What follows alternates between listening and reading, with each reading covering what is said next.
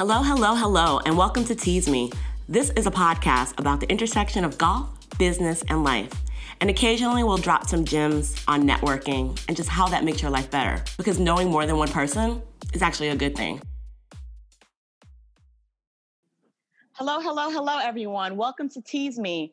On this episode, which is the 18th episode and the last from my first season, actually I'm going to switch up the format. The beautiful thing about technology is it sometimes fails you. This whole podcast has been an exploration in adaptability because I'm literally in my sorority sister's porch with none of my equipment running this podcast because I felt it was a critical time to make sure that I got this message out and you were available. And I wanted to make sure that, we had this conversation right now. I think one of the things to be very aware of is the time that we're in right now in life. And I thought it was super important and critical to have a more reflective conversation around this last season. And as a result, I decided to bring on a guest actually to host my show today. His name is Newton Paul, and he is an art advisor and art consultant. And he's going to tell you a little bit about himself. But in the wake of other people becoming aware and other cultures being aware of Black Lives Matter, and the plight of just a community that has been in pain for a long time, but then people looking to take an active role in changing just how things are perceived and the fact that our voices haven't been heard and that many voices haven't been heard and marginalized. I thought it was a great time to have this conversation. So everyone, welcome Newton Paul. Newton, tell us a little bit about yourself. Thank you, Latoya, for this opportunity to share. And I agree with you. It's a time of reflection and processing and really thinking about where we're going to go next. And I think the segue talking about golf and how it influences other industries and how we can build from there is a great perspective to start with. But a little background on myself.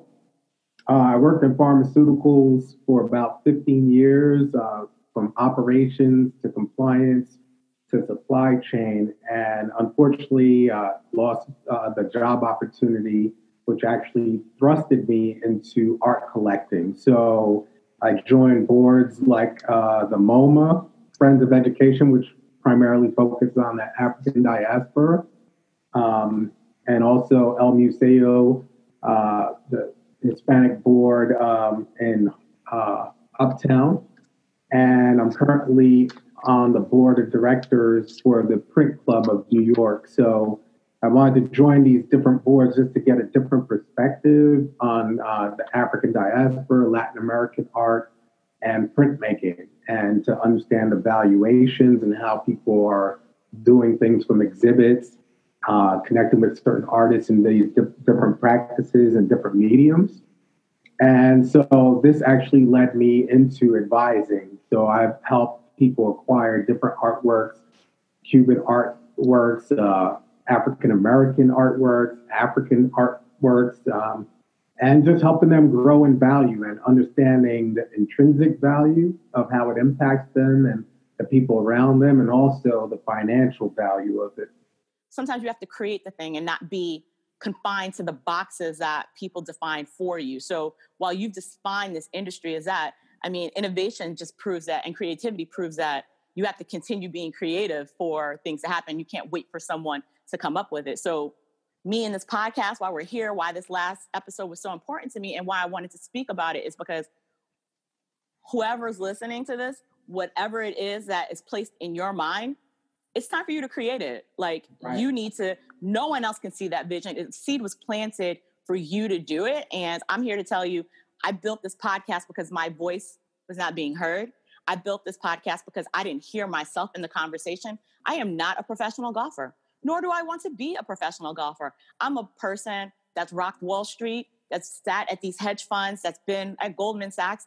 And I use golf to get ahead in my career. And I feel like I'm tired of, I was the only person of color sometimes, the only woman sometimes.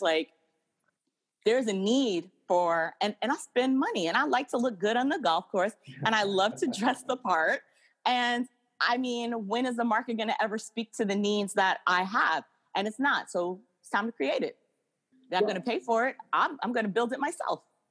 No, absolutely. And, the building yourself also has to keep in mind, we could collectively go into another country relatively close to here, whether it's Haiti, Dominican Republic, or Costa Rica, whatever country is nearby where our currency goes a longer way, and build our own golf course, and make it accessible for anybody and generate some level of wealth. But from an art standpoint, I just won a bid in Europe on an Andy Warhol piece of Pele, a lithograph, for 79 euros. Now, so wait, explain to me, you have to go, first of all, how did you find a Pele piece by Warhol to even bid on? And obviously you're not going to give us the one-on-one. And I think people, if you want to know more about this process, you'll contact him. And I'll put his Instagram in the story and in the bio.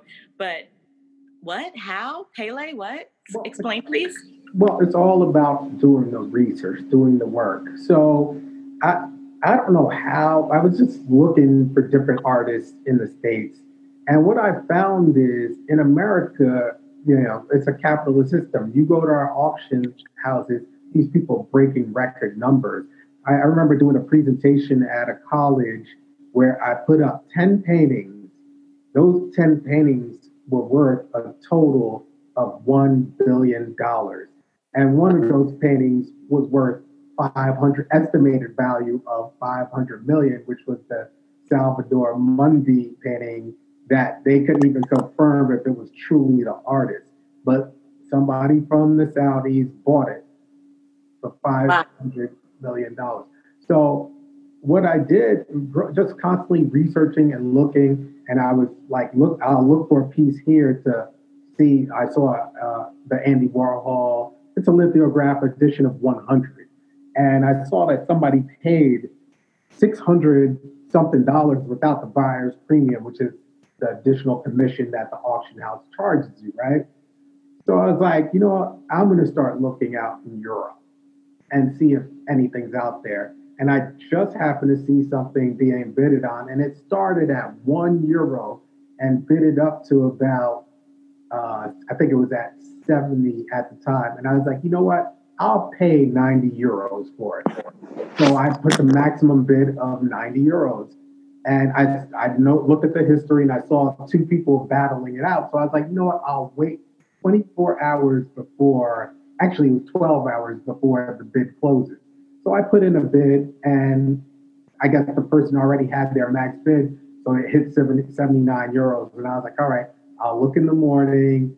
Around 1 o'clock, the bid's going to end. And nobody bidded for it. And I was like, wow, I just paid 79 euros for Andy Warhol piece on Pele, who is the greatest soccer player of all time, even though Sports Illustrated tried to put some other guy up there, but the guy cheated in a soccer match and used his hand to hit the ball into the goal. And so, again, they try to take away our credibility. Pele scored the most goals in the history of soccer and won the most championships or any soccer team. So here I am, and I remember, my family talking about Pele. So I guess the nostalgia for it just came up, and I bidded on it. And I'm not in a position to bid for it. I got to use my financial means for other things. But again, I looked at somebody paid $700 for this piece, and Pele's still alive. And I'm not wishing anyone to pass away or die. But the reality is, all of us have an expiration date. So I know when that day comes, people are going to be interested in his work. Unfortunately, that's how this society works. When somebody dies, you get like Kobe Bryant, you get the big show jerseys. People are selling seats to go to the funeral at the Lakers stadium for how many thousands of dollars? And how did Kobe benefit from that? How did his daughter or the other families benefit from it? But this is America. Anytime it moves around capitalism, they're going to find a way to make money on it. So I paid 79 euros for a piece that somebody paid 700 for just last year. Yeah, there's a number of rap songs about that. Like Biggie had one, "You're nobody till somebody kills you." Yeah. Not to say that I want to have that morbidity in our conversation, because actually, when you think about what's happening with George Floyd and this entire movement, yeah, he in his life may not have been able to change the world, but in his death and with witnessing the horrific, I don't know, inhumane way that he was treated, it launched a movement where no one cannot see that. I mean, maybe somebody can, but no one cannot see that and wonder how another human could treat another human that way. Like it sparked a moment for people to be more reflective of the things that are happening in their spaces. Like, are we doing all that we can to create spaces of opportunity and diversity, and really looking at like changing the narrative? So what happens is, I have this conversation and I'm like, Convos for Change, everyone hashtag talk about it. But if I know what my concern is and my issue is, and you know what your concern is, and we share commonality in our friends and our circles, then we're kind of just beating the same drum. And so the challenge here is have the conversation and be courageous with someone that doesn't look like you, like open the forum to do a good exchange of like what you didn't know, and be vulnerable enough to say, I didn't see this, I see it now, and I don't want that outcome. I want to be able to change this. And I might not change your overall perception of everything everywhere, but one step at a time, I can at least help you see where the deficiencies are, and we can work together to find tools to bridge the gaps and change it. No Band-Aids. Like, don't give me a Band-Aid for my broken leg. Like, I know I have a scrape, but the leg is still broken. Let's look to mend that to the best of our ability. It will always be damaged. It will never be the same, but there's still opportunity in that. So I've seen a number of letters that people have written to the air, I guess. Like, I guess it's good to get your voice out, but right. I seek actionable change to an accountable party. How does that work? These open letters to no specific addressee. How does that work? I think the other key thing in what you're articulating is, I think when other people hear Black Lives Matter, the conversation becomes more defensive and more of a us versus them, when that's not what we're looking for. We're not looking to beat you out and take power over. We're looking to be accepted and valued in this environment. This country could be a lot better if it gave people that don't have a voice to contribute and actually get credit for what they're building. But, Well, that's a good point. You mean build what you're building, not worry about appropriation and that your idea will be taken, but that you'll get the due credit and be elevated into the space for what you rightfully deserve, and that your contribution will not be viewed differently because of the color of the skin. So what I wanted to kind of like highlight, I think the challenge is when people are looking for ways to make a difference. Like, you woke up, you said, wow, this is bad. Like, it's not really diverse. I can do something different. What could I do? Where can I affect power? I really believe change comes from top down. So for whatever leadership role a person is in, it's really starting there, and like them walking the walk and talking the talk. So walk it like talk it. It's a song, it's a life, it's a motto, but it's also like a possibility that will affect a new reality. Like, it's the thing you need to really look at from like a corporate perspective. And so as I look at some of the letters that people have written and some of the conversations people have had, I really don't see it changing unless it's measurable. So one thing in business that I can say that's taking away is SMART goals. So even as you're writing your book, you're looking at it from the perspective of, I'm giving you this information, but you really need to take action to effectively make a difference. And when I think about this industry and I think about, we started this conversation around people being multifaceted, multidimensional, but then also being denied opportunities. And so when I take us back to where we were in the conversation around the PGA having the whites only clause from 31 to like 1930 something to like 1960 something, you're talking about 30 years of missed opportunity. You gave me a term that I hadn't used because I think you used it in college, but we had something different. But you said Alana, right? African, yeah. Latinx, Asian, Native American. So ALANA. And when I look at that diaspora, I think about, history, tell the story. I think one of the first steps that people can do, specifically these entities like the PGA, who I notice have like some interesting Black history facts. Why can't they just be facts? Like, thank you for calling that out, though. I do appreciate it because I don't think that some things have gone, they're unknown.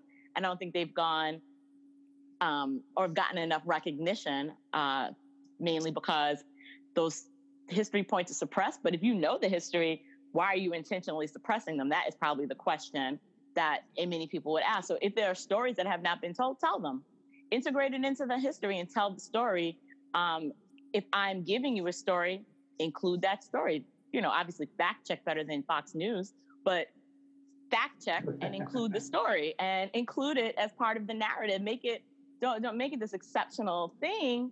Make it part of commonplace language so that it doesn't have to be performing 4 and 5 times greater than the average individual. Like, I think that the contributions that people of color or of any diaspora make are a contribution based out of necessity and just the heart of invention because it was a need, not because I'm some exceptional person but because I needed to create it, because I needed it to be. I don't want it to seem like an anomaly. So just tell the history, tell the story. That's my number one. Mm-hmm. Number two, my next challenge would be to all private golf clubs. The game is growing, is it? No, not really. Like, it's kind of dying with membership sometimes, but it is growing in certain communities. There are more women playing. There are more people of color being embracing the game as their wealth and their time increases. Like, you have more disposable income and more disposable time. You want to be part of these opportunities. And so with private clubs, my challenge is fund the change and look at your membership and look at the opportunity to diversify that more and look at the opportunities to bring in additional members that are in your immediate community, that are leaders in your community that would not normally want to be part of your club because you've been excluding them and not been welcoming. Like, the lifeblood of your club is in bringing forward the next generation that looks more like what this generation looks like. When you look at the marches and who's protesting, integration is real. Like, I don't know what it looks like in the South. Like, maybe the South can perpetuate this separate but equal kind of behaviors and mechanisms. But I think that the more progressive individuals that are really thinking about capitalism know that the real color of everything is green.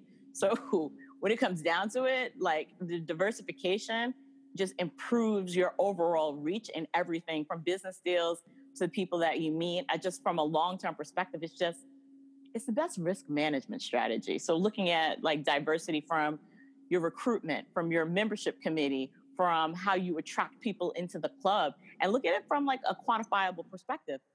25%, 25 by 2025. Like, take it and go with it. I want to see 25% increase in private club numbers. Think about how attractive that is in general. And it's such an opportunity that I think that these private clubs have not really had to think about, because maybe you are racist. Like, maybe it's and you know what? Own that. I don't like Black people. I don't like women. You're a misogynist. You're a racist. See, labels make people get defensive, Newton. And so I think that's what the issue is. But it's all good. Like, own that then. Because that part that Martin Luther King was talking about, it's blatant racism. That hurts so much more. It's so hard to have someone smile in your face and like hate your guts. Yeah. Oh my God, hate your guts. Like, you hate my skin that I was born in. Like, I didn't choose that. I was just like born. And every day I get judged by it.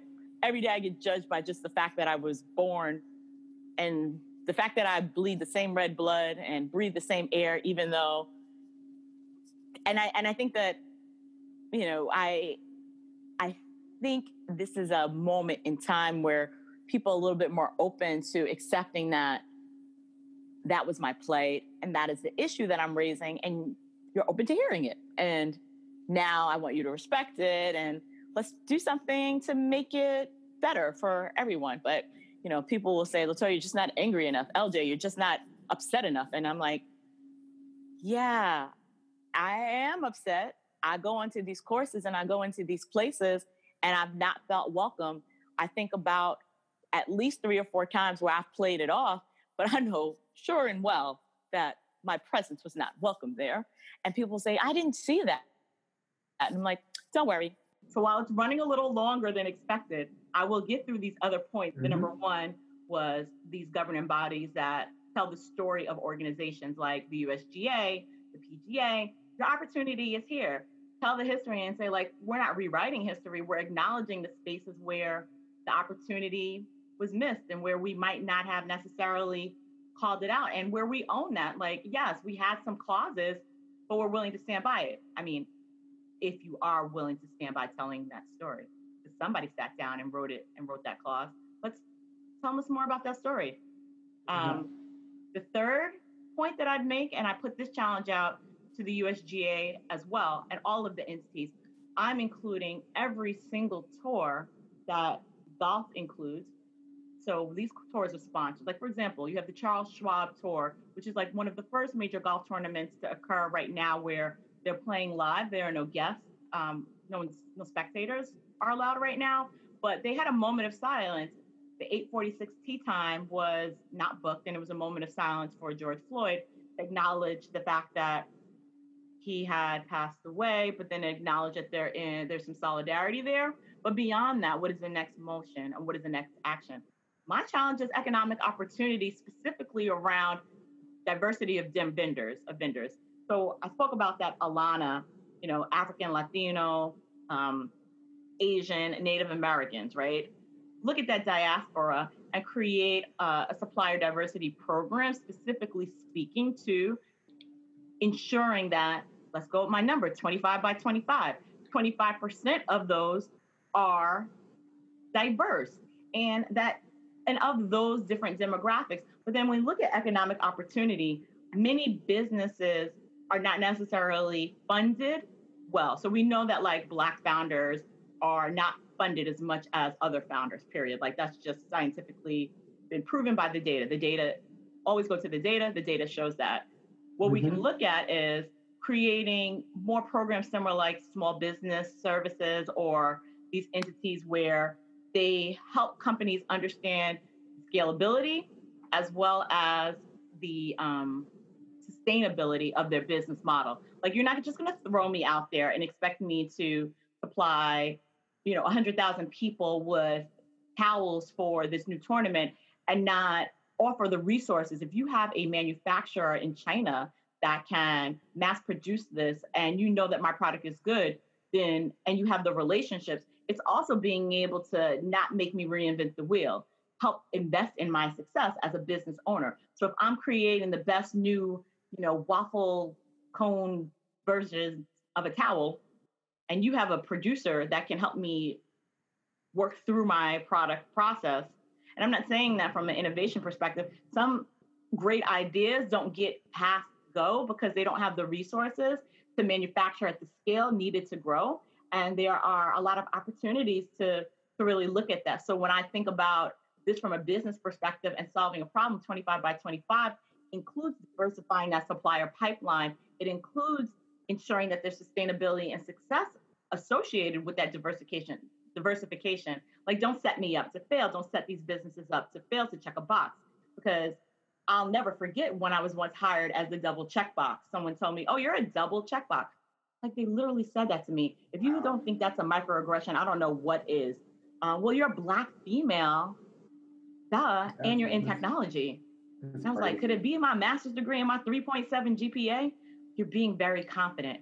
Yeah, and I worked very hard for that GPA. I feel like I earned it, but that wasn't what the conversation was. And I think that when the opportunity is presented for companies to be more intentional in the diversification and intentional in how they show up to change status quo and to change structural institutional racism, the opportunity is also providing the initial support that these companies can be built up, because no, like, I'm an entrepreneur. I don't come from an entrepreneurial family, but I've surrounded myself with peers and mentors. And I'm also, in that space where I'm seeking more advanced people to know what my business model looks like, because it's going to be harder when you don't have examples to learn from. You learn a little bit differently.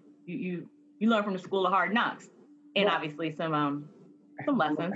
When you speak about vendor partnerships, again, that's my background, supply chain. So the constant thing I was told when I was a manager of APIs, which are the active ingredients in the drugs and excipients, my policy was, even if I didn't know you and you just did a cold call, I'll give you 5 minutes. And what I was hearing from a lot of the vendors, particularly Black ones, was like, I've been calling on this place for 5 years and they would never let me into the door. And then I would give them an opportunity and they would make a substantial revenue, and it was still giving me savings. So that goes to the fact that what you're trying to say in terms of 25, for me personally, I don't want it to be 25% by 2025. I think we need to put pressure to really take those steps to do it, because the longer it takes, people lollygag and justify things.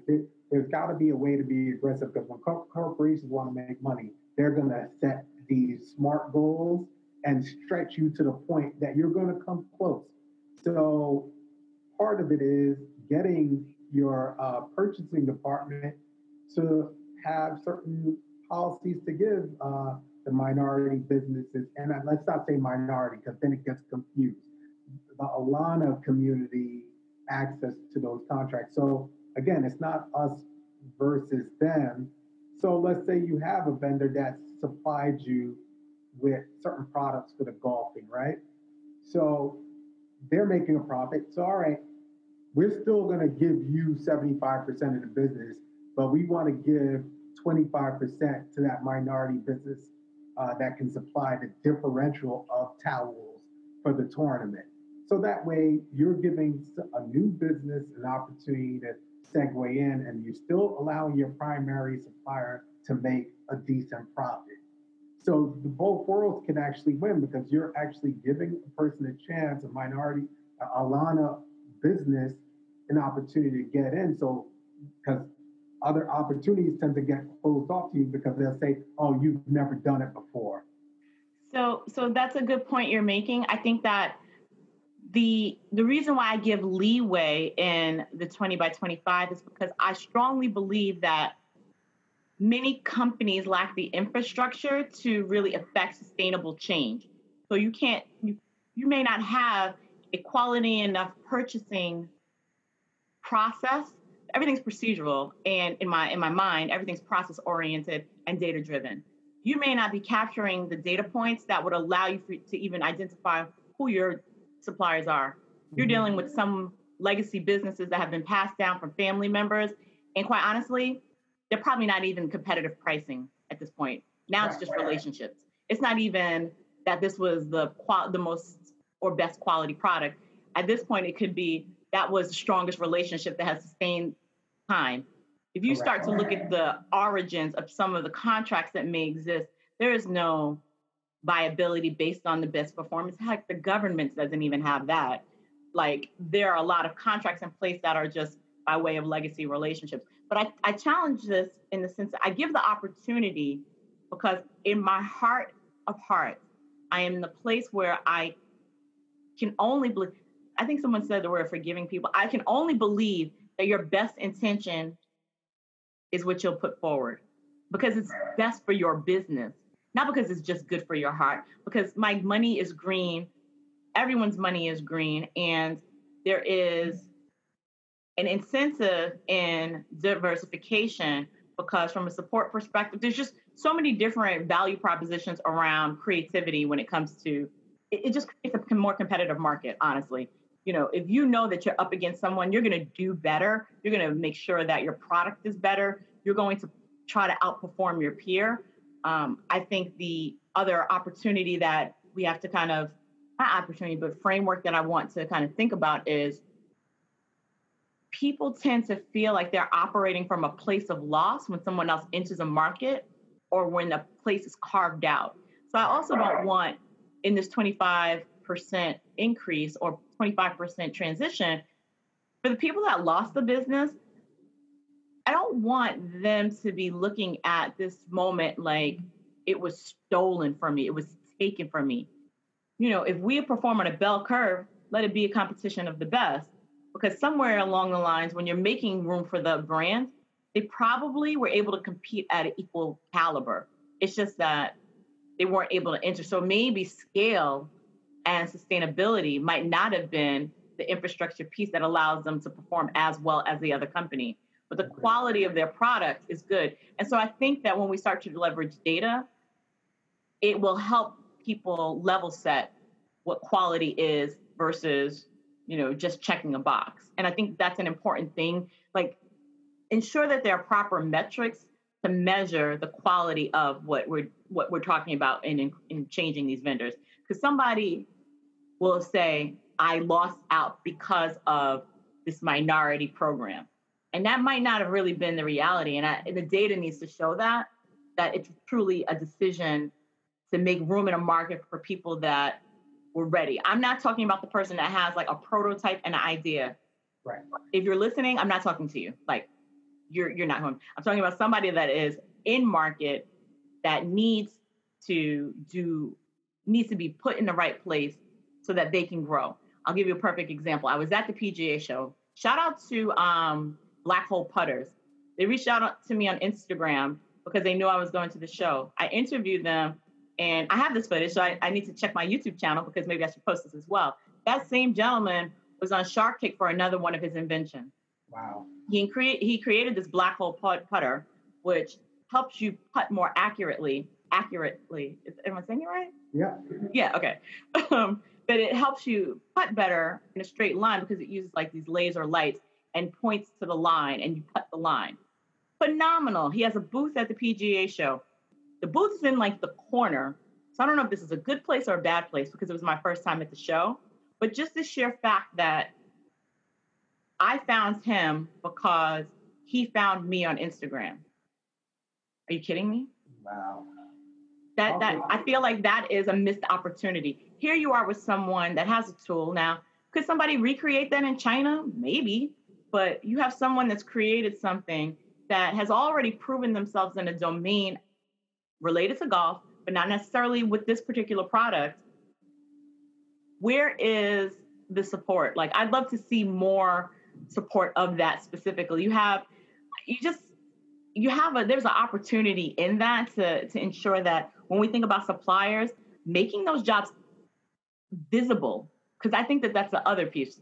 If you are in B school, business school, and you're looking at golf as a market and you like golf or whatever, you do not know all of the ancillary businesses that are used to support this game. Right. And if you're in business school and you're not a golfer, I'm talking about like the average person that wants to solve a problem, business school person, or even just a career professional like myself.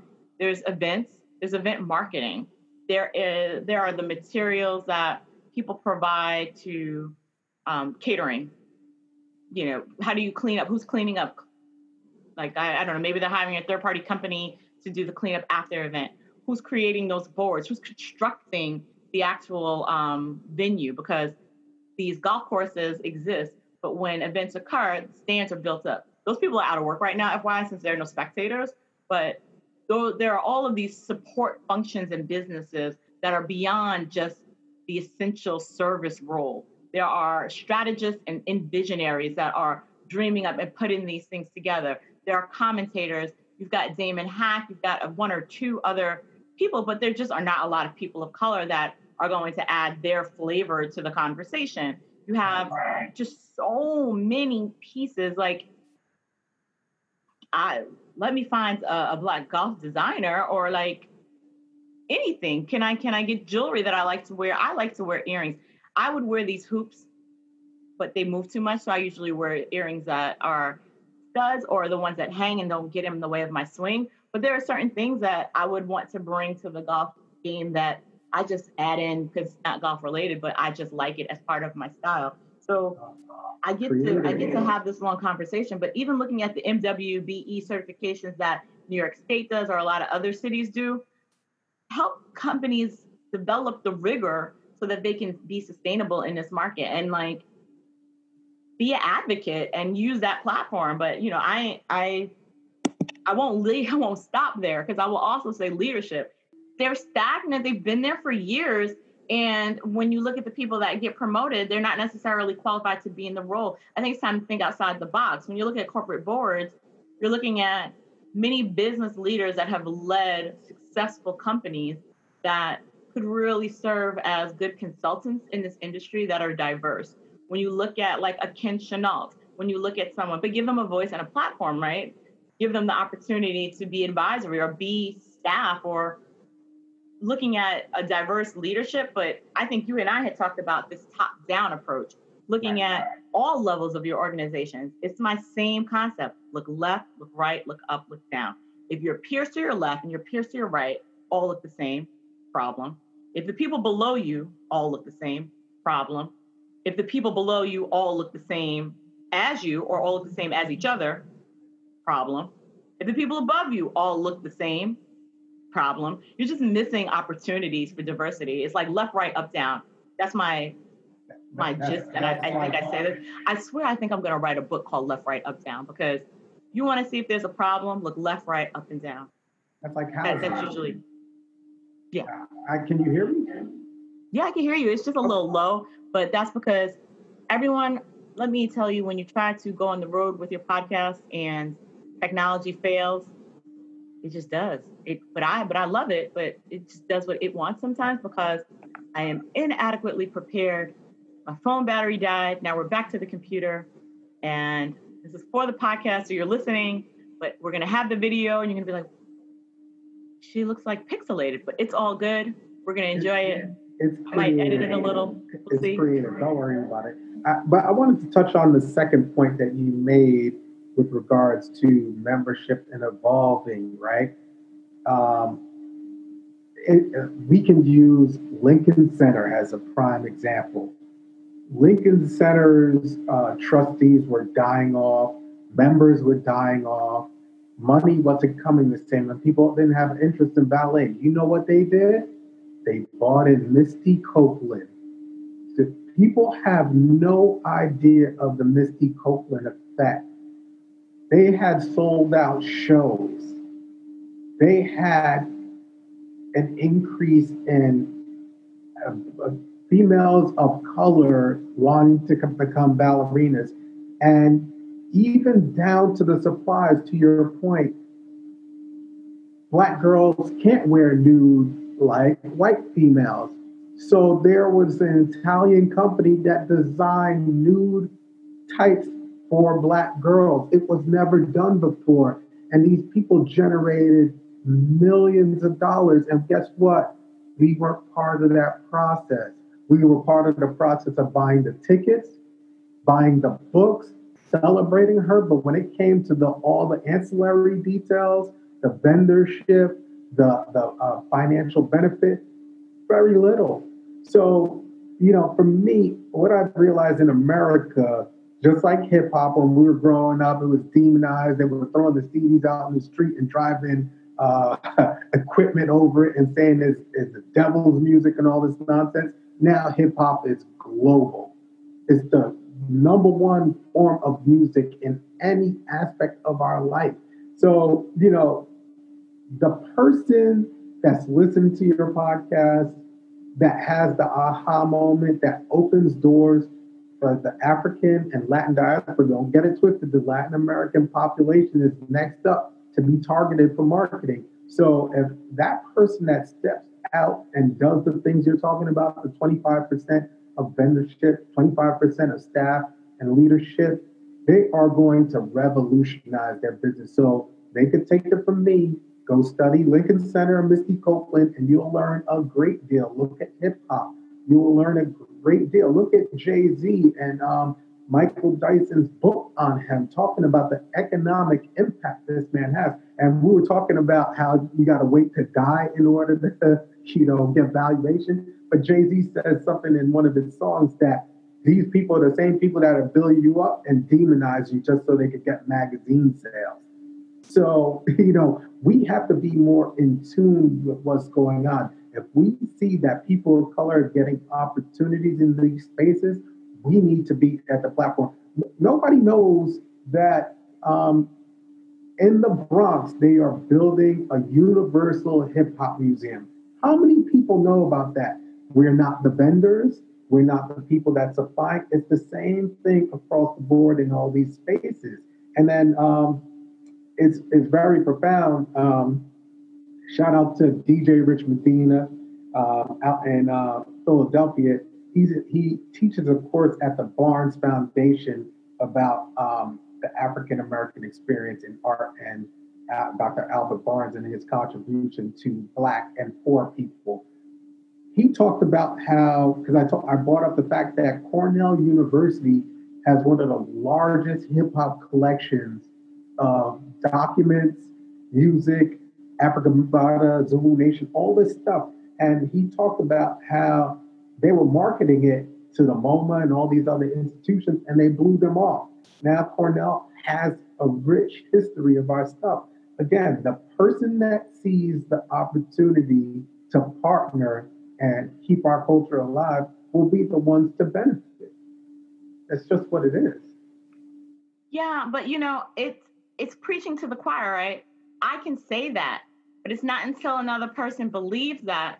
And I think that that's where we're at with this George Floyd conversation, where we're at with Black Lives Matter, or where we're at with, reaching into other communities and saying, you know what, I see the value of your contribution. I see the challenge that you struggle with.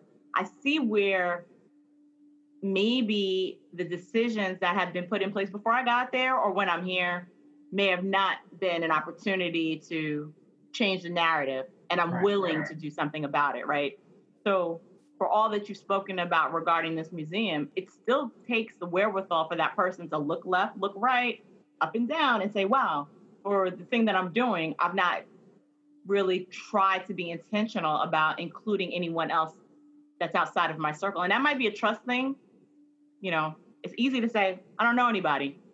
And I think that enough no's make you say, I'll embrace the spirit of innovation and do it myself. Absolutely. And that's fine. But sometimes doors need to be opened, and the people holding the key need to be open to taking that advantage, taking that moment to say, you know what, I'm actually the one holding the key, and I see it in my hand, and I have it, and I will maybe reluctantly, maybe not by choice, but I will open the door to make it easier for that moment. Because I think that when we circle back to all of the things that I've said, I've talked about the history, telling the story, talked about the private clubs, embracing the communities that surround you, embracing and looking at an effective measurable change, 25%, really look at how can I affect a 25% shift in, my membership, in the diversity of that, in funding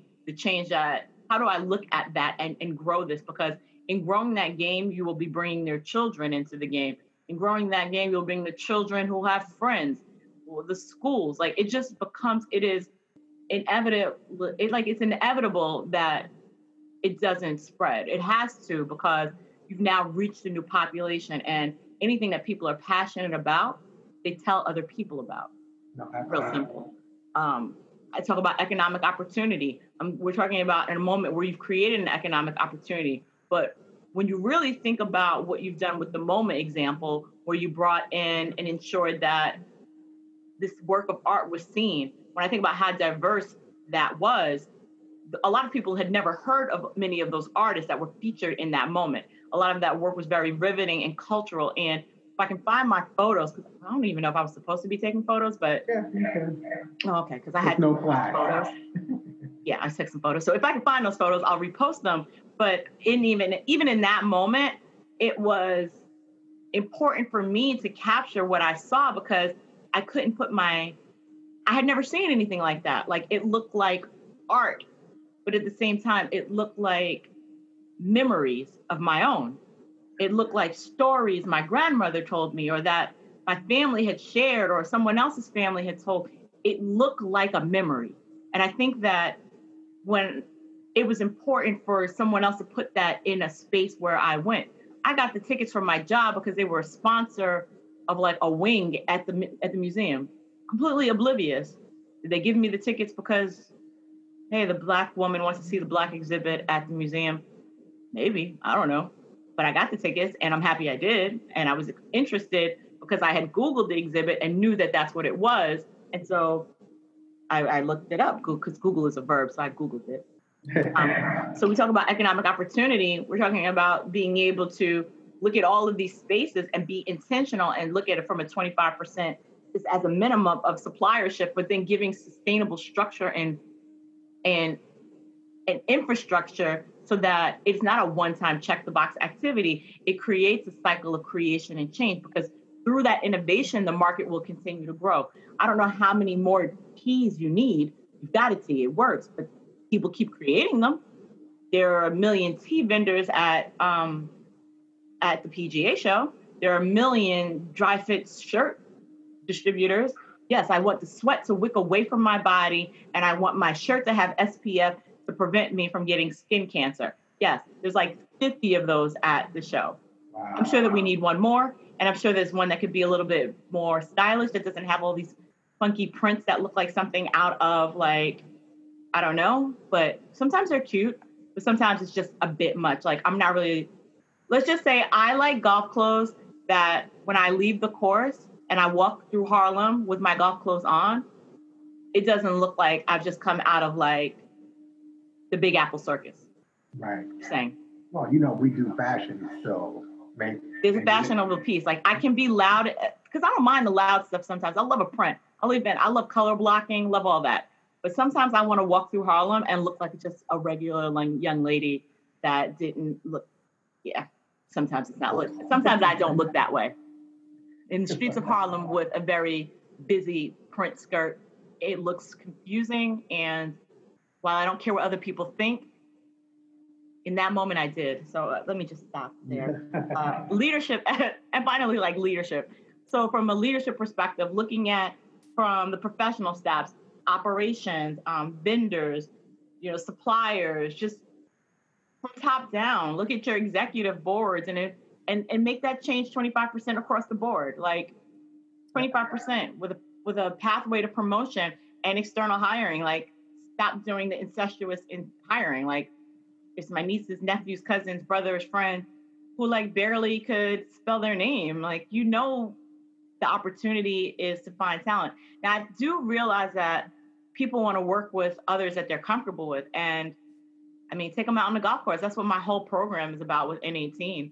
I teach people how to build inclusive relationships and bridge communication gaps using golf as one many tools, how to network authentically and really connect with others in a more personal way using golf. One, you can't lie and hustle. Like, for 4 hours, you are going to eventually show up as your authentic self. Like, unless you have like some type of personality disorder, and I can't even really get into what that looks like, right, because that's not really my, that's not my gift. That's not my calling. But to your point about being comfortable, if you're basing comfort just on skin, then you're depriving yourself from actually getting to know other people. And that's where you lose out on an opportunity.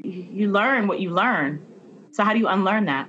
Like Dubois talked about double consciousness, and Paul Laurence Dunbar telling us we wear the mask. I mean, okay, everybody else, you got to develop a mask too. And maybe that mask is humility, and being open and talking to people that don't look like you. Like, diversity is going to contribute a great deal more. So removing the word comfort from looking at somebody's skin context, that's the first step. And once you start, like you said, after you walk around for 4 hours, you're going to get a feel for, man, am I going to enjoy this person or not? And at the end of that 4 hours, it gives you an idea, because we do interviews in an hour with one person and they're saying, oh, based on this interview, this person is great. And that person could be a nightmare. But, 4 hours, you can't hide much. And so that is the beauty of what golf can really show you about a person. I'm glad that we were able to have this dialogue on the podcast, and it also helps me launch into a special segment of Convos for Change, like CONVOS, Convos, for FORE, change, because we're at a point in time where we should have conversations that challenge us. We should have conversations that allow us to cut through some of the niceties. I'd rather you have an authentic conversation with me. You look at an event, I wonder why that event doesn't have any diversity. Let's talk about it. Like, what is the detractor and what can be done to change that? Or I look at an event or I go to an event, I don't feel comfortable being there. What's happening there? What am I experiencing that is causing that kind of trauma? And if you're there with me, are you aware of what I'm feeling, or are we completely two separate beings that are not even in sync with each other? I think that's important. And I think when we talk about these moments and these opportunities, this conversation for change, I challenge people to explore art. I challenge people to get to know the works that are being created in this moment and this time. I challenge people to have conversations about spaces you've been told that you don't belong in. I challenge people to have conversations about things that you've been told that you cannot do and you cannot create. Be the change. Let's have that conversation for change. Taking risks. My brother who's in the fashion industry, Marcus Paul, so he'd be like, you should go have lunch at the Plaza Hotel in New York. I'm like, the Plaza Hotel? Why would I go there? He's like, trust me, you'll go there. Nobody looks like you. Somebody's going to be interested in why are you having lunch in this space? And true to life, somebody approached me and asked to sit with me and just have a conversation. And it was just very interesting because then I started going to different places like the Mandarin Hotel, having lunch there, and then meeting people and listening to different conversations that are taking space. And so it's like exposure, and just changing from your normal day-to-day. If it weren't for the editor of African American Golfers Digest, which is a publication that I wrote for, I never would have played golf in Malaysia. I went to Kuala Lumpur to play golf. Wow. Who does that? And I would have never been open to going places by myself to play golf in those moments. I mean, somebody has to open the door and open your eye if you don't do it yourself. A very special thank you to Newton Paul for narrating this last episode number 18 of season 1. Obviously, episode 18 because 18 holes of golf, first season, very appropriately named. So thank you, Newton Paul, for hosting the last episode for this season. We will have a bonus episode, which will be released shortly, so stay tuned for that. We'll be moving into a special segment called Conversations for Change, Convos for Change, where we'll be talking to other dynamic leaders in the golf industry, mainly the change makers, the people that are equally as dynamic or doing amazing things that want to be part of the narrative in the conversation and that have raised their hand to say, let's talk about this. So my challenge and my opportunity all become one and the same, where we give a voice to people that haven't been heard, and we get to answer difficult questions together. So if you have someone in mind, DM me. And I'd like to thank you for supporting our first season of Tease Me. Stay tuned for all of the other work that we'll be doing. You can follow us on Instagram, teaseme.thepodcast, the work that I'm doing with my company, N18 LLC, and of course, my Shopify store that I launched for all the newbie golfers and some of the tchotchkes that I love to carry. That would be shop.in-18.com. So, hashtag and promo all over the place. Thank you, thank you, thank you. This is Tease Me.